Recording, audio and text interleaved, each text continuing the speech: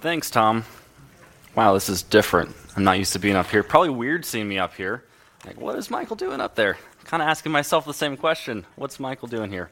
But we're going to do this, right? So, in all seriousness, I am very excited to share with you some of the things that God was highlighting in Matthew 12. Some of these things are very relevant. And it's actually kind of cool because when we prayed a little bit earlier, some of your guys' prayers kind of fall in line with a few of the things I have to say. So let's pray real quick. It's a good thing to do. God, thank you so much for this opportunity for us to gather together and to fellowship and to worship you and to learn about your word, God. I pray that you'd bless this time. In your name we pray. Amen. All right, so let's think about last week. We got to hear Steve Miller preach on Matthew 11. And in his sermon, he asked the question, why do people reject God, or why do people reject Jesus? And what we'll find in Matthew 12 is that there's a very strong theme in there, and it's the Pharisees' rejection of Jesus. Also, one other thing to pull out from Steve's sermon is at the end of Matthew 11, Jesus has an invitation, and he says, "Come to me, all you who labor and who are heavy laden, and I will give you rest. Take my yoke upon you and learn from me, for I am gentle and lowly in heart, and you will find rest for your souls. For my yoke is easy and my burden is light." And so we're going to pick up right from where that ended and continue into Matthew 12. And we find ourselves here in a grain field. And we can go ahead and pull up the slides. I think the grain field slide was my thing from earlier. Sorry, Tom. Our slides got switched. But anyways, so here we are in a grain field. Jesus and his disciples, they're passing through the field on the way to the synagogue. And actually, before we go too much further, I actually want to step back because there's something I want to highlight at the end of Matthew 11. In the verse we just read, "Come to me, all you who labor and are heavy laden, I will give you rest," right? So in this invitation from Jesus, there's a lot of emphasis on giving rest. And we're going to see in Matthew 12 that there's a challenge about the Sabbath, which was given for rest. Also, Jesus says, "Learn from me." And we're also going to see in Matthew 12, there is a theme of learning from Jesus. But ultimately, this is an invitation from Jesus. So here we are in a grain field. Jesus and his disciples are passing through.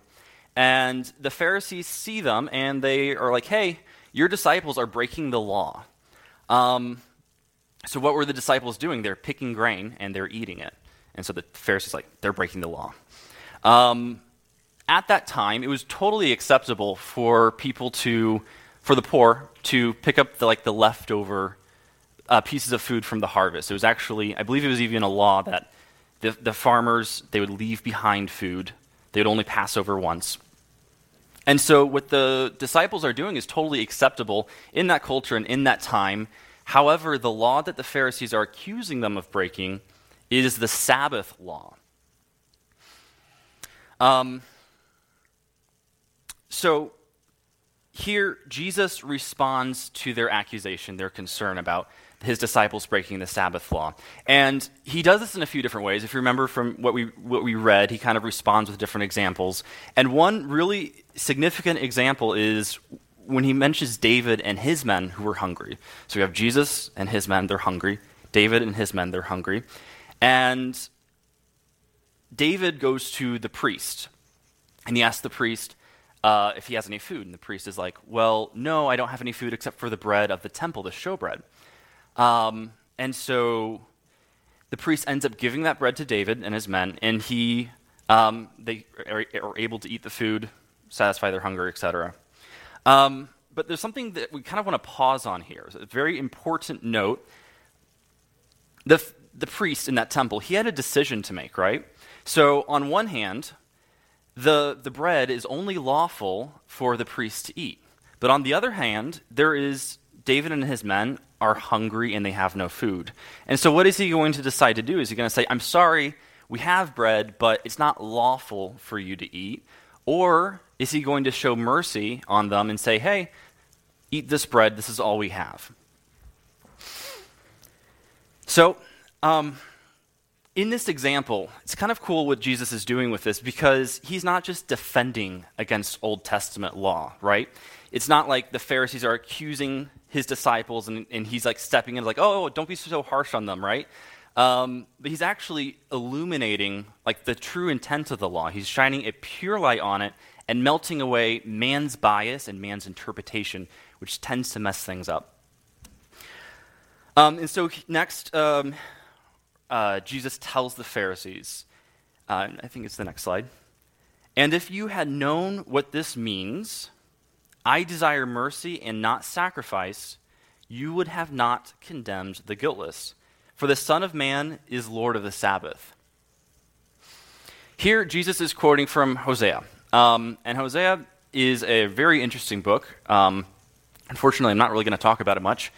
But the verse that he's quoting from Hosea, if you go to the next slide, for I desire steadfast love and not sacrifice, the knowledge of God rather than burnt offerings.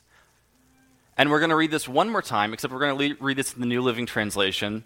It means the same thing, but the way the wording is, I think it works very well for communicating something. So here it says, I want you to show love, not offer sacrifices.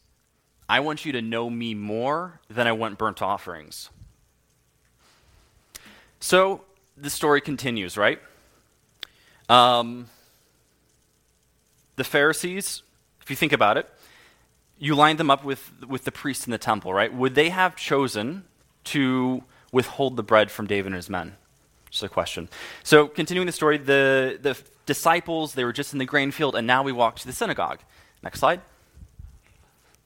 Cool. This is a rough idea of what the synagogue might have looked like. And inside the synagogue, we find a man who's afflicted in his hand. It's paralyzed, it's withered, it's unusable, right? And the Pharisees here, they know enough about Jesus to know that he is capable and very likely to heal this man. And they ask him, is it lawful to heal on the Sabbath? A question, but maybe also an accusation. So we have to stop here, because this is the same day. They literally just walked from the grain field into the synagogue.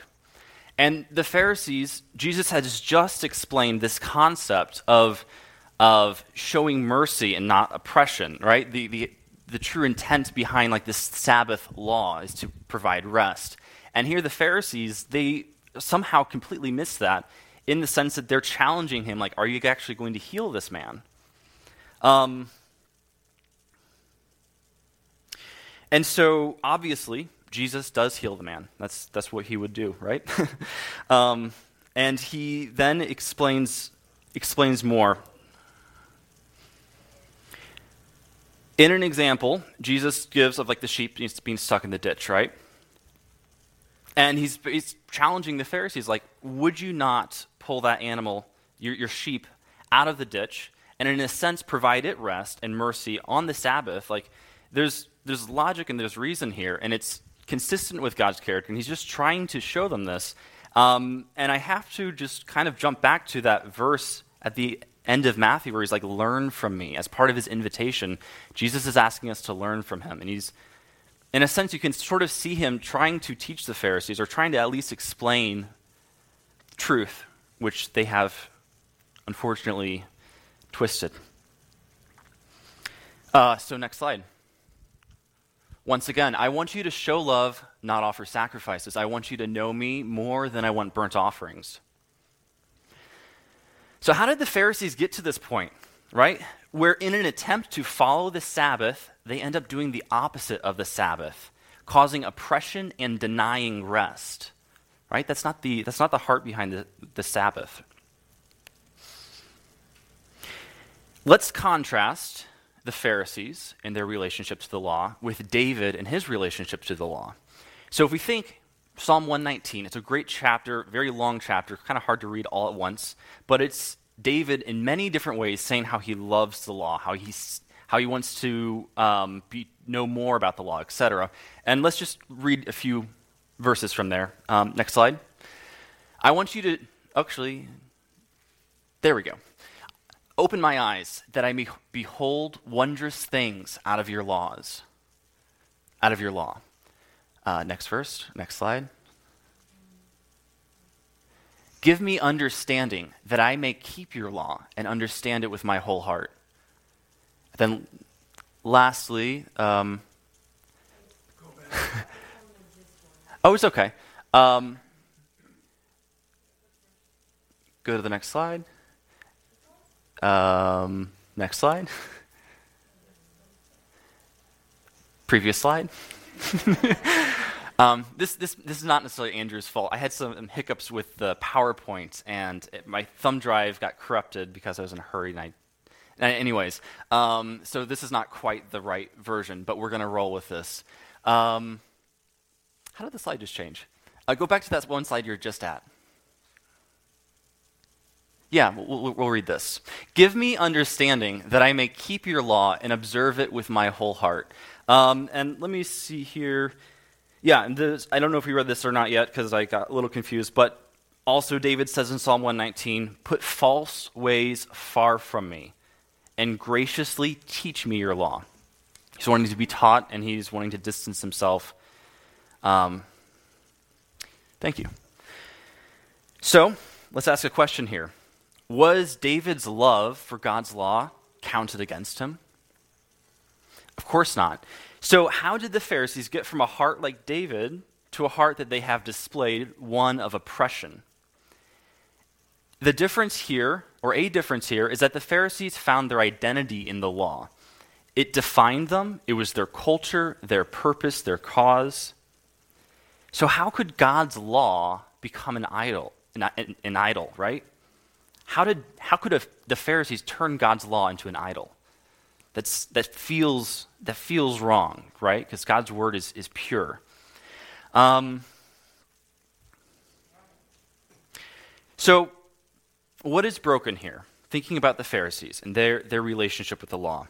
So, on one hand, thinking about David's relationship with the law, it's not unreasonable to want to love and serve God through obedience.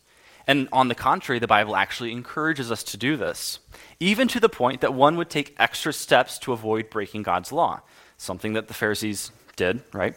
Something that David points to when he's like, he wanted to separate himself from wrongdoing. But something is definitely broken here. And once again, what is broken here, right? Where does seeking after righteousness twist and pervert into oppression? For the Pharisees, the fault is in their hearts because they exalted the law above the author. So what about us, right?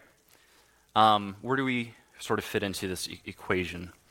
It would be natural to choose not to relate to the Pharisees' story.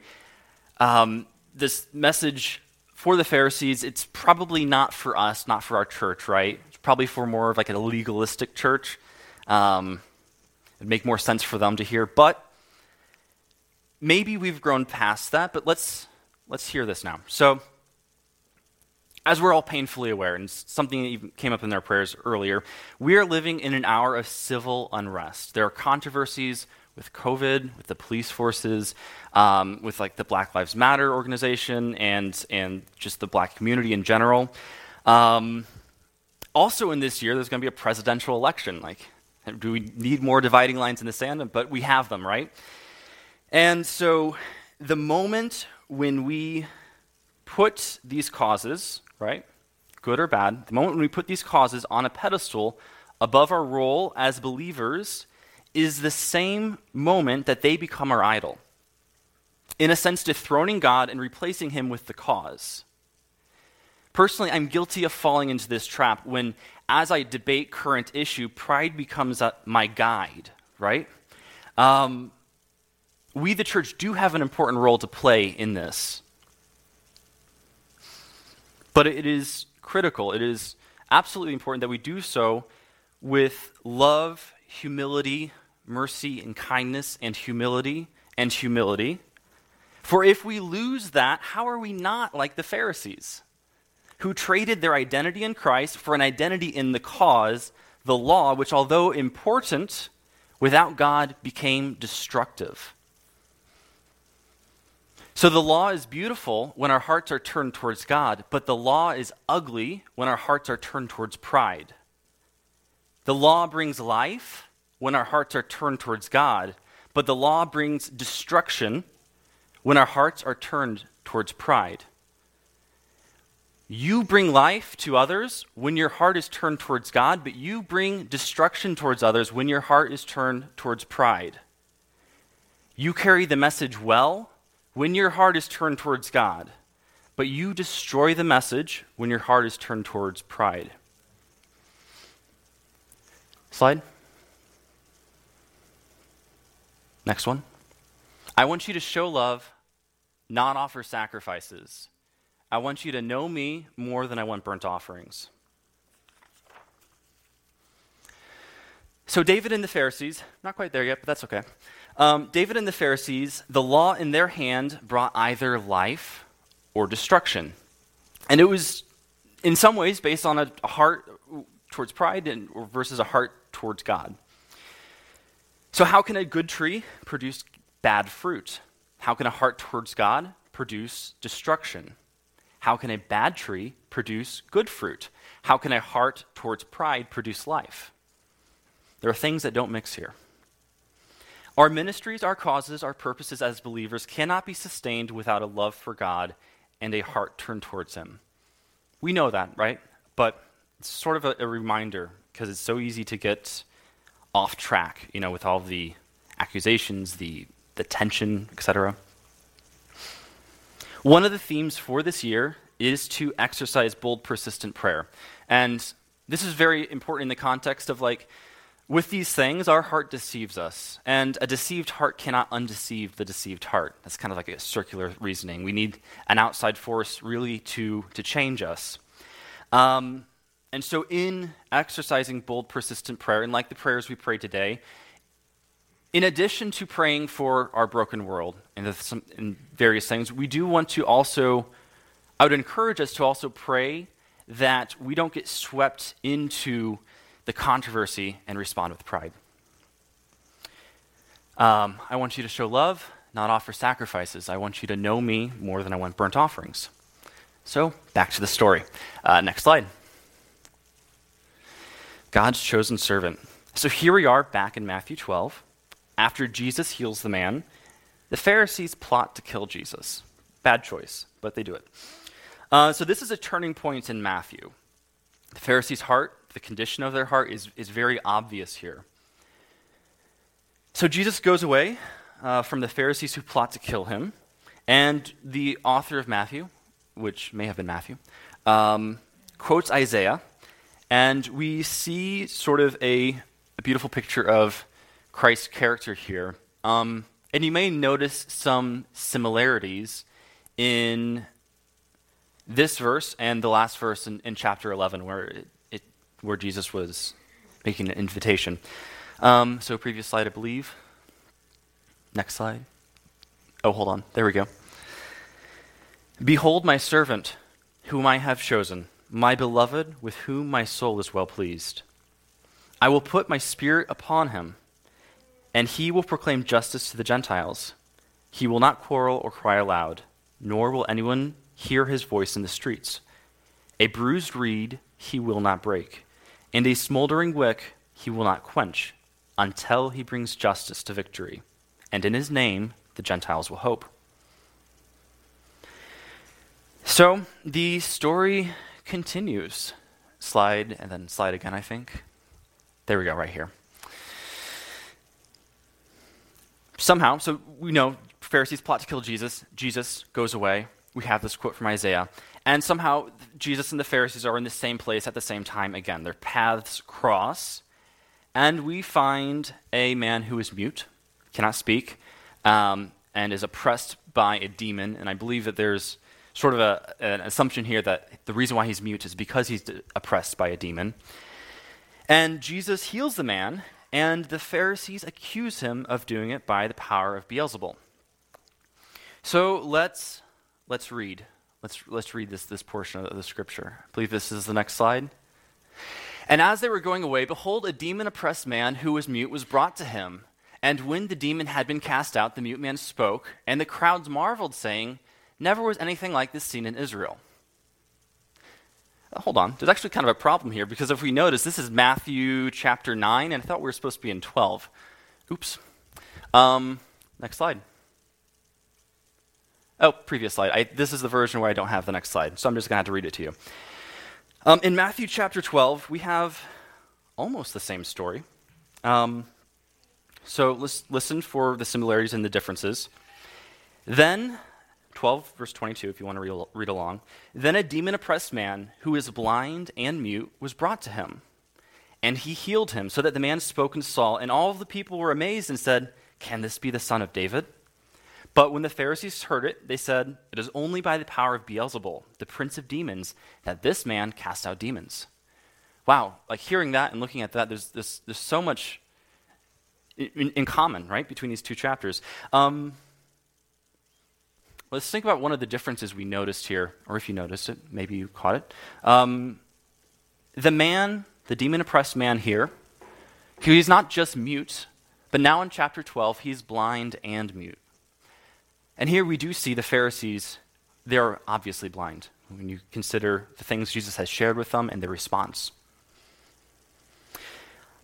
Here, the Pharisees have rejected God in many ways. We see Jesus has given God's wisdom, and they reject his wisdom. Done miraculous works, they reject his works. Demonstrated his power over Satan, and they deny it. Twice, at least, because this is the second example.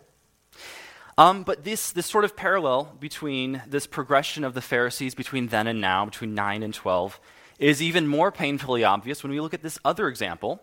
So now we can go to the next slide. There we go.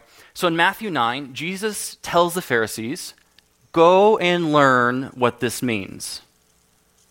I desire mercy and not sacrifice, for I came not to call the righteous, but sinners." And then here we are again in 12. Jesus is saying, "And if you had known what this means, I desire mercy and not sacrifice, you would have not condemned the guiltless." Thinking about the last verse in Matthew 11 again, where Jesus said, "Learn from me," right? In a sense, I am interpreting this as a rejection, right? They have not chosen the right thing. And obviously they did not learn what this means, this concept that we're looking at today. So, the Pharisees, they're blind. And what is the outcome of their continual rejection? Like, what would be the outcome of the continual rejection of God? In short, death. Yes. Next slide. So back to this story. Maybe I don't have that slide. Sorry, guys. This is a little different than what I intended, but it's totally okay because the notes are the same. So here, we're in this story. Jesus delivers the demon-possessed man. They say it's by the power of Satan, or Beelzebul, just like they did in chapter 9. And what Jesus says next is unnerving. He tells the Pharisees that because of what they had said, they had blasphemed the Holy Spirit. Their actions would not be forgiven in this age or the age to come. And just a quick housekeeping note here. Where I mentioned that it says that because of what they had said, that's actually a quote from this same story in Luke. That phrase is not used in Matthew. So if you're reading along and you don't see where the Bible said that, that is where you could find it. So they, catching up in my notes, he says that their actions, what they had done, is not going to be forgiven in this age or the age to come. Very sobering, very serious. When we look at this passage in the greater context, we see it was not just a formulation of words that was described as unforgivable. It goes much deeper than that. If you think about several chapters ago, we see them make the same accusation in the same scenario, right?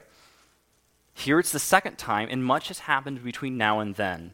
They have rejected the wisdom of God. They have rejected him as the Messiah. They plot to kill him. And here they are again, not just mute, but they're also blind. Jesus' condemnation makes it clear their actions have led to death. And essentially, this is a story of the Pharisees' rejection of Jesus and its end result, which was death. So next slide. Oh, no, previous slide. I don't have that slide. It's okay. One trap that is easy to fall into when reading Jesus' condemnation of the Pharisees is to be filled with doubts. It's easy to hear these words and ask the questions like, oh no, have I done that right?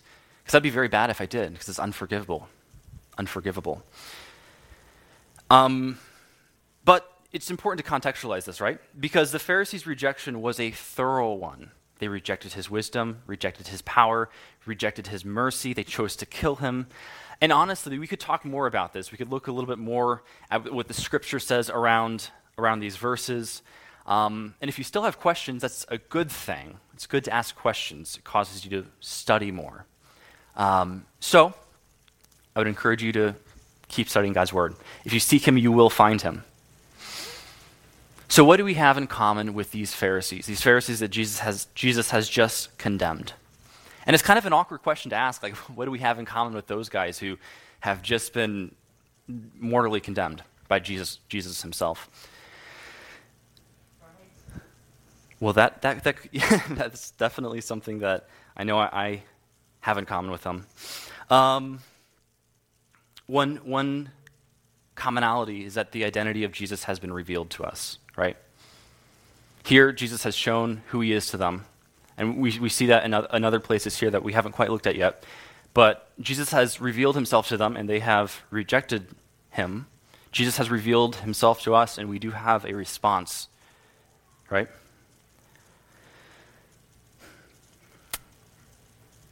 Here in this chapter, in sort of the way this is laid out, we do see the condemnation of the Pharisees. And as unsettling as that is, there is an invitation to accept Christ. And there's invitations from Christ here if you look at this, right? So another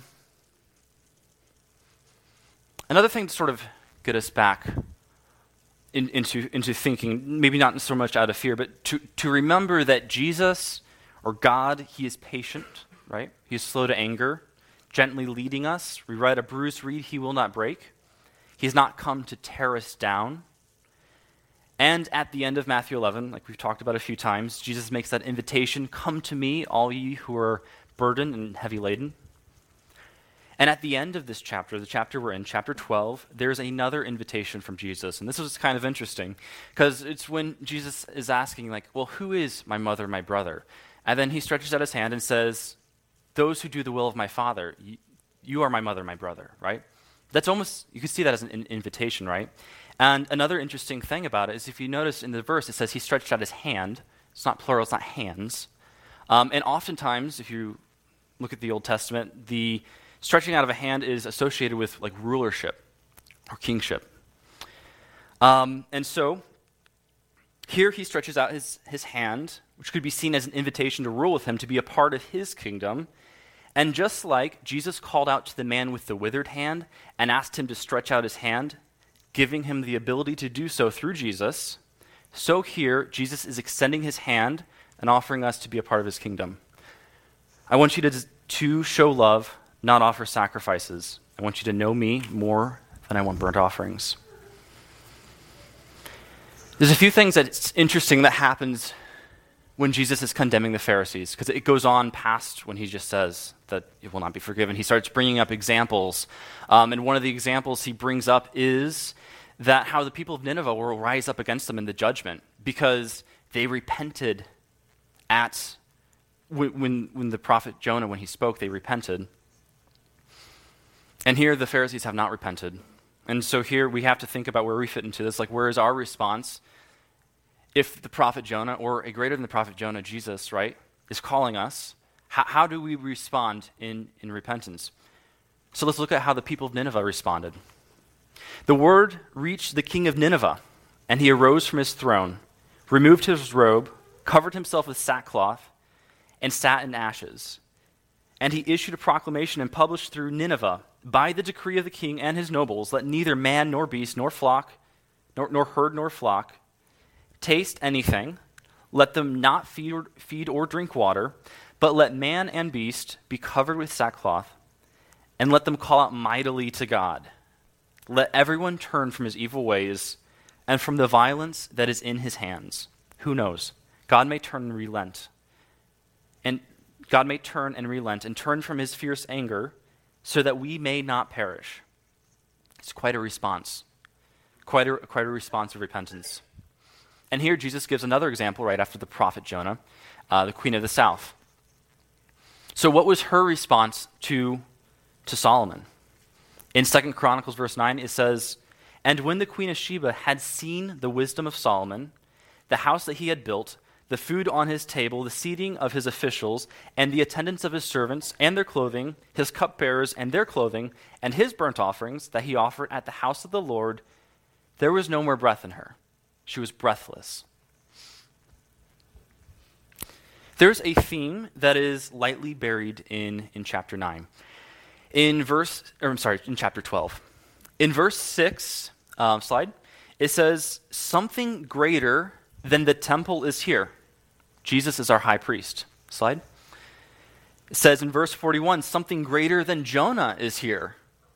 Jesus is our prophet, not only to Israel, but to the Gentiles. And then in verse 42, it says, "Something greater than Solomon is here."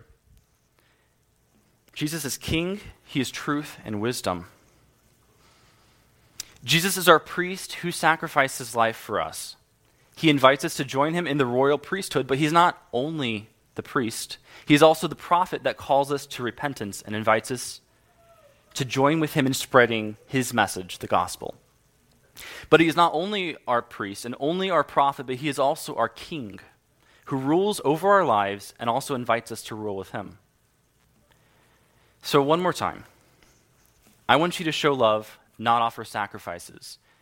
I want you to know me more than I want burnt offerings. So as we worship together, let's turn our hearts towards God in response to his invitation. So one more time, let's pray. God, I pray that we would be open to your message, your invitation, that we would not respond out of pride, Lord, but that we would respond to you with our whole hearts. Lord, thank you again for this time that we have together, and I pray that as we worship you, that you would inhabit this place, God. In your name, amen.